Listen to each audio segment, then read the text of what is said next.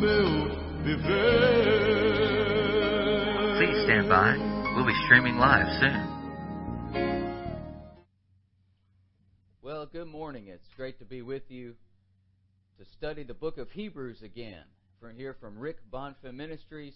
By the way, if you have not registered for Rekindle the Flame Conference, don't wait. It's time to register for Rekindle the Flame Conference, July 6th to the 10th. You can register right there on our website, lighterrain.com. If you're watching this, well, go register after the Bible study. But it's right there on our website, lighterrain.com. Register for Rekindle the Flame, July 6th to the 10th. It's going to be a really blessed experience. We have a wonderful group of speakers preparing the worship. We have the worship dancers that are going to be joining us to bless us again, and then we have our altar team that's being built, and people will be praying at the altar every service, and it'll be a wonderful time of refreshing. If you're looking for times of refreshing, come to Rekindle the Flame. All right, that's my 1-minute commercial. So now that we've done that, let's get into Hebrews chapter 8, verses 6 to 13. And these verses introduce the concept of comparing the old Levitical covenant with the new covenant that is prophesied in Jeremiah 31, and that is established through Jesus, His death and resurrection, and Jesus is presented as the mediator, or He is the one who ministers or administers this new covenant to us in the throne room of heaven, and that's what the next several chapters of the book of Hebrews is going to be about. So this is just sort of a Bible study to look at the introduction part where Jeremiah 31 is quoted and how it's presented. So let's take a look here at verse 6. But now, has He, meaning Jesus, obtained a more excellent ministry, by how much also He is the mediator of a better covenant, which was established upon better promises. So, now, obviously we have here some comparative words. 3 different times, the concept of not only is Jesus more excellent, but also the covenant is more excellent, and the promises of the covenant that come through Jesus are more excellent. So we have, unashamedly, Paul is saying he's comparing. He's comparing Jesus and the new covenant with the Aaronic priesthood and the old covenant, which is established through Moses, and saying that it's better. And that was the Jewish mind. That is what Paul is fighting in this book. Okay? A bunch of Jews who came to know Jesus and then were struggling with, well, we lived our whole lives based off of Moses. Are we supposed to just put it in the trash can? And they're having a hard time with how to live in the freedom that's found in Christ, because they're having a hard time changing their mental concept of how to approach God, because they've done it through Moses the whole time. And so Paul is simply saying, listen, it's not that what Moses did was bad. It's simply that what comes through Jesus is better. And that's what we find here in verse 6, is that the establishment is just better. And then, beginning here, Paul starts to explain why it's better, why Jesus is better, why His ministry is better, and why the covenant is better, and why the promises are better. And so he's making the argument that it's okay. It's not disregarding God and what God did through Moses when you turn your heart to Jesus and live under the law of the Spirit of life now. Okay? So that's the introduction of verse 6, and then verse 7 is sort of I'm sort of wanting to get to the quotation, because most of these verses are a quotation out of Jeremiah 31. And that's what I want to get to, because that's the meat of it. So verse 7, if that first covenant had been faultless, then should no place have been sought for the second. So Paul is challenging us as readers of the book of Hebrews, challenging that congregation that he's writing to consider that something was not fulfilled in the covenant that came through Moses that was needed. And that's an important place to come to as a Jew, to be able to confess that what we really need in life was not able to be established through the covenant of Moses, which was based on law, because of our sinful nature. We've actually talked about that a lot, so I don't really want to belabor that point, unless anybody has a thought here that they think needs to be said, that Paul is simply saying we needed something different. It wasn't working. we were still sinning, and you know, the blood of animals did not completely cleanse us and set us free. We needed something better. That's trying to get us to come to that point of confession. Yes, I did need a better covenant. I needed a better mediator. I did need that. Now, John, the new promises, the better promises. Yes.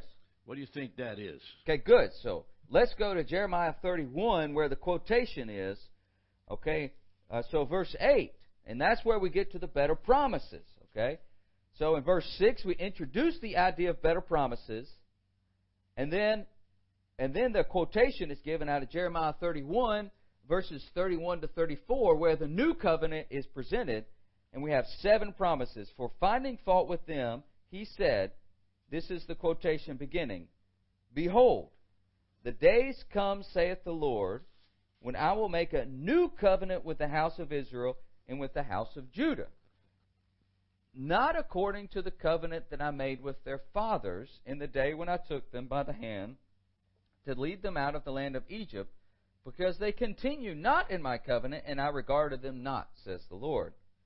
For this is the covenant that I will make with the house of Israel after those days, saith the Lord. And so now we begin the promises, and I found 7 promises that are presented in Jeremiah 31 that are the new covenant. And these are the better promises that were mentioned in verse 6. Okay? 1, I will put my laws into their minds. 2, I will write them in their hearts. 3, and I will be to them a God. 4, and they shall be to me a people.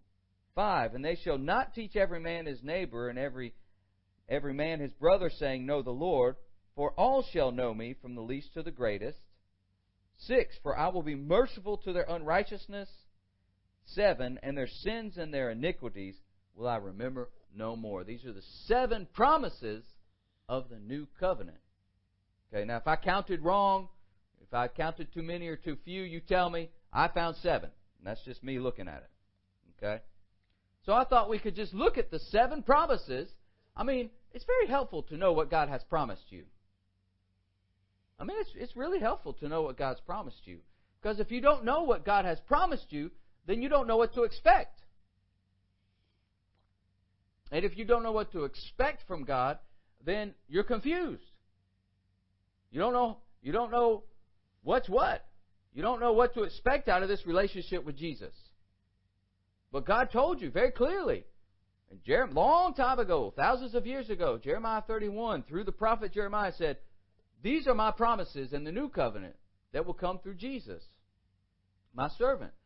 And so I want to know what these promises are. Because God says that in Jesus, I get to take part in them. And that's a wonderful thing. So the first one, I will put my laws into their minds and write them on their hearts. So now I want to open the forum. This is in contrast to laws of the Old Testament through Moses, where the laws were written on stone, tablets of stone. Okay? In the Old Testament, and we talked about that yesterday, that the covenant on the tablets of stone were put inside the Ark of the Covenant, and then that was put inside the Holy of Holies in the tabernacle, and the mercy seat, and that was where you would meet with God. Now in the new covenant, God says there are laws. Okay? Oh, it's not just freedom to do whatever you want. That's not what we're preaching. But the laws will be written on minds and hearts. So, what in the world does that mean? Anybody have a thought? Anybody have an idea? What does it mean that God's going to write His laws into our minds and write them on our hearts? You got to be careful because sinners have a positive condemning button that whatever the sin they committed is greater than what the grace provides. So when the Bible says, when God says, He says this, by the way, if you look at verse 31, yep, a new covenant with the house of Israel and Judah, with both houses. That's correct. Meaning, one is a rebellious house, the other is a praising house. One is a Gentile house, the other is a Jewish house. And so the grace of God is saying, I don't care where you come from. You know, I'll put my law in your heart to help you to know the difference. Amen. Oh, amen. Yeah, I think you nailed it. We're talking about your conscience. Yes. Your conscience will be healed. Yes. Living under a condemned, guilty conscience is not the new covenant. That's right. In other words, when the law is written on a tablet of stone in the Old Testament, you're thinking about that tablet of stone. Yes. And that's not in your mind. It's not in your conscience. John, there are people that are primarily PhDs on accusation and condemnation. Amen. How many times you ask God to forgive you? They have a degree. Accuse. In other words, if my sin is forever be brought before me every single day, I haven't tasted the grace of God and the love of God in the cross of Calvary. Yes. So the idea of your conscience being clean and knowing that you're free to live for God. So let's look, for instance, at Mark 12, verses 30 to 31, because, well, go ahead. Go ahead. Let's just read it. And you shall love the Lord your God with all your heart and with all your soul and with all your mind and with all your strength. This is the first commandment. And the second is like, namely this, you shall love your neighbor as yourself. There is none other commandment greater than these. Okay, so the law of love. That's a very, we're all came from a Wesleyan background, Methodist heritage, right? The law of love. We just love that. Now, this isn't any weak, wimpy love, and so we're not talking about love that's based on feeling. We're talking about the love of God here. We're talking about true love, and the law of love where you are able to love God and love others. And so when you're talking about the law of the Spirit of life that is based on these two commandments, then suddenly the Christian is free to love God and free to love others. So it's actually the law, that's why Paul says in Romans 8, it's the law of the Spirit of life. It's laws that give life. You're free to have a pure relationship with God because, as Pastor Rick said, there's no condemnation anymore. So you're free to love God. You're free to have that law of love deep inside of your heart and know that there's nothing that separates you from God anymore. And if there's anything condemning you, that's trying to put down, harass, and make you think that God is just constantly mad at you and your sins are not covered, then that's of the devil. That is not one of the promises of the new covenant. Yeah, the condemnation comes this way. A guy is accused of murder, goes to prison, serves 10 years in prison, joins the choir, and they don't want him. Yeah. Yes, that's right. You can't be in the choir. Even though Moses killed somebody, right? That's right. Right? Even though David killed a bunch of people. That's right. All right? But David was the praise leader. That's right. What, the guy who did his time and came to know the Lord and his life has changed, he can't be in the choir anymore? Yeah. That is condemnation. What is the second, John? The second what? Second thing you found out there about Jeremiah 33:4. So, all right. Good. Thank you. Put laws into their minds, write them in the heart. So we're talking about the law of love. And so I want to read, to close this point, real quick, Colossians 3, verses 12 to 17, because this, I think, is a snapshot of what it means to have the law of the new covenant. Because, see, law is not something to put down. The laws of the new covenant are something that give life. This is what it looks like. Put on, therefore, as the elect of God, holy and beloved, bowels of mercies, kindness, humbleness of mind, meekness, long-suffering, forbearing one another, and forgiving one another, if any man have a quarrel against any, even as Christ forgave you, so also do you. And above all these things, put on charity, which is the bond of perfectness, and let the peace of God rule in your hearts, to which also you are called in one body, and be ye thankful. Let the word of Christ dwell in you richly in all wisdom, teaching and admonishing one another in psalms and hymns and spiritual songs, singing with grace in your hearts to the Lord. And whatever you do in word or deed, do all in the name of the Lord Jesus, giving thanks to God and the Father by him. So that's a snapshot of what it means to have the law of the Spirit of life written in your mind and in your heart. It's this: kindness, compassion, humility, gentleness, singing to God and praising the Lord and thanking Jesus that my sins are forgiven and I'm thankful and the peace of Christ is ruling in my heart. That's the law of the new covenant right there. Hallelujah. And forgiving others and being patient and kind. Number 3, I will be to them a God. Now this idea that is presented in the Old Covenant as well, okay, this concept, it says, I will be to them a God. So God is promising that under the new covenant that's administered by Jesus, He'll be our God. He's making a commitment to us. Now, in Leviticus 26, God says this, but it's conditional.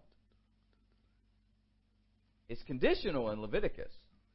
So, because starting at verse 3 of Leviticus 26, and I'm not going to read the whole thing, it says, if you follow my decrees and are careful to obey all my commands.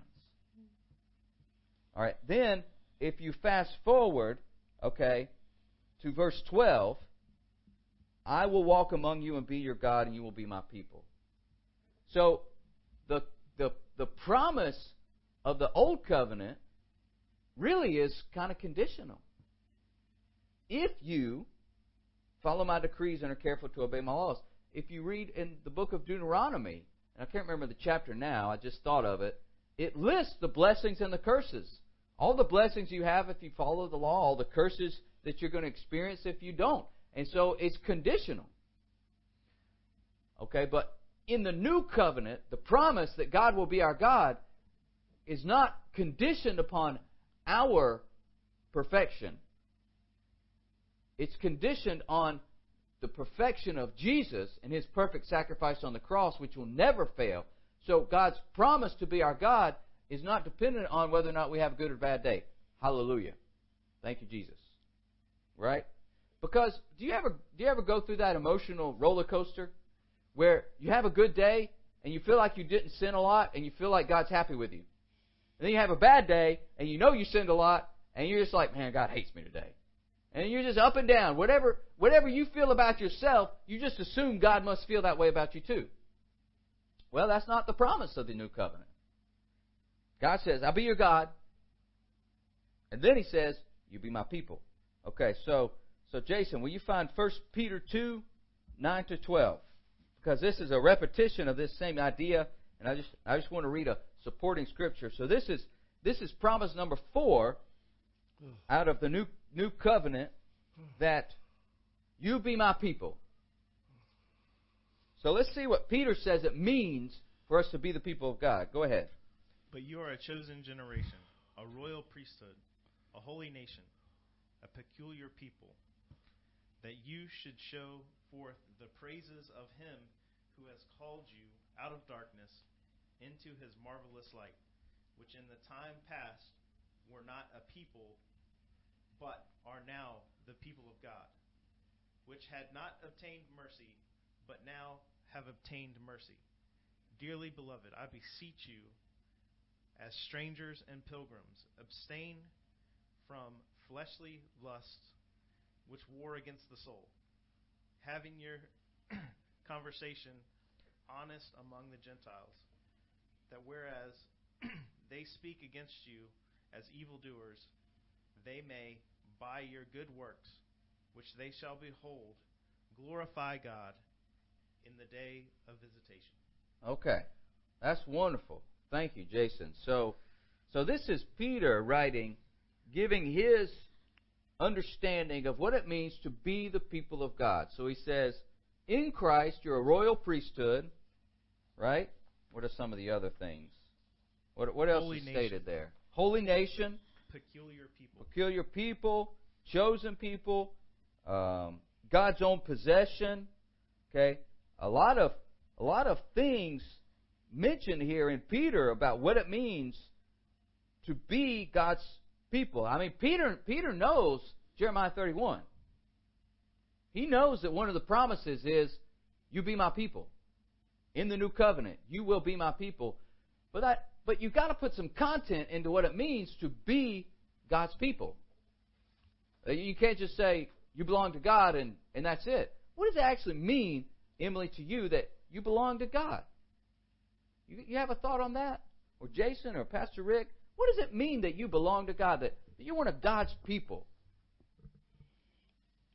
First, just that I have that personal relationship with Him, and my personal relationship with Him is different than your relationship with Him. Mm-hmm. Amen. You can be personal with God. Pastor Rick talked about that a lot yesterday. Is that the tabernacle, God said to Moses, you come to the mercy seat where the cherubim are, and I'll meet you right there. I'm going to meet you there. Well, the normal Israelite didn't get to meet God there. That was only a few people got to do that. And then the rest of the people just got to sort of, by association, be God's people. But in the new covenant, it's saying that you all be my people. And then we're about to go to the next part, the personal relationship. You all know me, but we'll get there in a minute. So, the passage out of 1 Peter, there's two things that I want to highlight. One, Peter says that if God's people are people who have received mercy. Peter doesn't say that God's people are the ones who do everything right all the time. Peter says God's people are the ones who have received mercy through Jesus Christ. That's who God's people are. You put your faith and trust in Jesus, you receive His mercy, you're God's people. But second, so we have a personal benefit, obviously, right? We get to experience the mercy of God by the grace of Jesus on the cross and ministered to us by the Holy Spirit. But also, there's a responsibility. Now, Peter shows that very clearly as well. There's a responsibility when you become one of God's people. I mean, remember in the end of Gospel of Matthew, Jesus says to the disciples, go and make disciples. He gave them responsibility. And Peter does the same thing. He says, you have a responsibility to proclaim the virtues of Him who called you in this world. In other words, God gave you this life to do something for the kingdom. Don't you waste it sitting around doing nothing. Whoa. I hope I didn't just make anybody mad there. Maybe I did. Maybe you needed to be woken up today. Abstain from evil desires and conduct yourselves with honor. So there's some responsibility that's involved with being the people of God. And so this idea that, you come to Jesus and you have your sins forgiven and then you go live your life however you want to, that's not in the Bible. I hate to tell you. I mean, if that's the Christianity that you're trying to live out these days, man, I'm here to listen to me. That's not in the Bible. Read the Bible and you will not find it anywhere. When you come to God and you receive the mercy of God, immediately God is saying, you're mine now, and there's a lot of benefits of coming to me, but I got some things for you to do in this world, and so listen to me. You can't just go off and do whatever you want. I need to use you. Go ahead, Jason. Yeah, I think that is said in the idea of peculiar people. Yeah. That just means people that are set apart. Yeah. People that are different than the world. And Romans hits that a little bit. Romans 14, he talks about everybody has different things that God's going to require of them. Mm-hmm. Different things that are holy through the Lord that make them set apart. And so the law of love looks different for different people. Sets them apart. Yeah. God Thank requires you, something. Okay, so what's the Lord asking you to do? Are you trying to squirm out of it? Don't do it. Proclaim the virtues of Him who called you. Abstain from evil desires and conduct yourselves with honor. So you are to be, God says, you be my people. That's another promise. Number 5, you shall all know the Lord from the least to the greatest. Now we get to the ministry of the Holy Spirit. Hallelujah. Right? That for the Christian, God had promised that we receive the Holy Spirit. And that when the Holy Spirit comes, He'll teach us. And so this is going to what Emily was saying, and where we referenced that, knowing the Lord was not something. Now, the Israelites knew the laws, okay? But that's not the same as being able to meet with God at the mercy seat, the Ark of the Covenant. Now, in the New Covenant, the Holy Spirit is released into the world at Pentecost. And every believer, every single believer who wants to know the Lord has got to be open to the Holy Spirit. It can't be your mind somehow reaching God through intellectual ascension. I'm sick of that stuff. The Spirit of God has got to empower us and teach us how to know the Lord. Because honestly, in my mind, I have no idea how to approach God. The Spirit of God has got to move inside of me to help me know the Lord. Well, John 16, verses 7 through 11, and I'll read it for the sake of time. Jesus says, "Very truly I tell you, it is good for you, it is for your good that I am going away. Unless I go away, the Advocate will not come. But if I go, I will send him to you." So Jesus died. He rose again, and then He ascended into heaven. And after the ascension, right, 10 days later, He did what He promised. The Holy Spirit came in power and began to empower the church. And for all who believe, the Holy Spirit is available. It's a promise. And the Holy Spirit of God teaches us to know the Lord. So are you open to the Holy Spirit? I hope that you are. If this is foreign to you, if you don't have any idea what I'm talking about, then call me up and we'll come to Rekindle the Flame. We'll get you on a trip, and we will introduce you to the Holy Spirit. Number 6, God will be merciful to their unrighteousness. God will be merciful to their unrighteousness. We talked about this a little bit, but I want to read Ephesians 2:3. It says, "All of us also lived among them at one time, meeting those who were sinful, gratifying the cravings of our flesh and following its desires and thoughts. Like the rest, we were by nature deserving of wrath." So all of us really deserve the wrath of God. And this is not a fire and brimstone preaching sermon by any means, but it's true. All of us. I mean, I did. I mean, what? There's nothing in me that I could come to God and say, you should have mercy on me, God. I'm pretty okay. I mean, what a prideful, presumptuous thing to do. God will look at me and say, "You have no idea how sinful you are, Jonathan Dunn. You don't even know how all the depths of your sins, your own sins. You're fooling yourself. You need Jesus. And I'll have mercy on you, but you gotta put your faith in the blood of Jesus. That's where your cleansing comes from." 7, sins and their iniquities will I remember no more. And I'll close with these verses. We confess our sins. He is faithful and just to forgive us our sins and to cleanse us from all unrighteousness. Acts 2:38, and Peter said to them, Repent and be baptized, every one of you, in the name of Jesus Christ for the forgiveness of your sins, and you will receive the gift of the Holy Spirit. Ephesians 1:7, in Him we have redemption through His blood, the forgiveness of our trespasses, according to the riches of His grace. Praise God for the better promises, the 7 promises of the better covenant found in Jeremiah 31, administered to us by the person of Jesus, standing at the right hand of God, interceding for us every single day. I hope you're encouraged this morning. Think about the 7 promises that God has given to you through Jeremiah 31 and claim them today. Have a great day. We'll see you tomorrow morning, 9 o'clock. Senhor, eu vejo o mundo triste, atribulado pela ação de Satanás.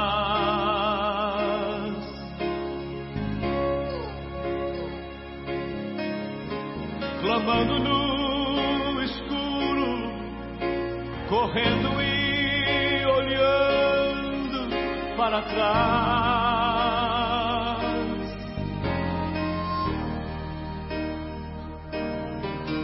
E eu o vejo de coração aberto,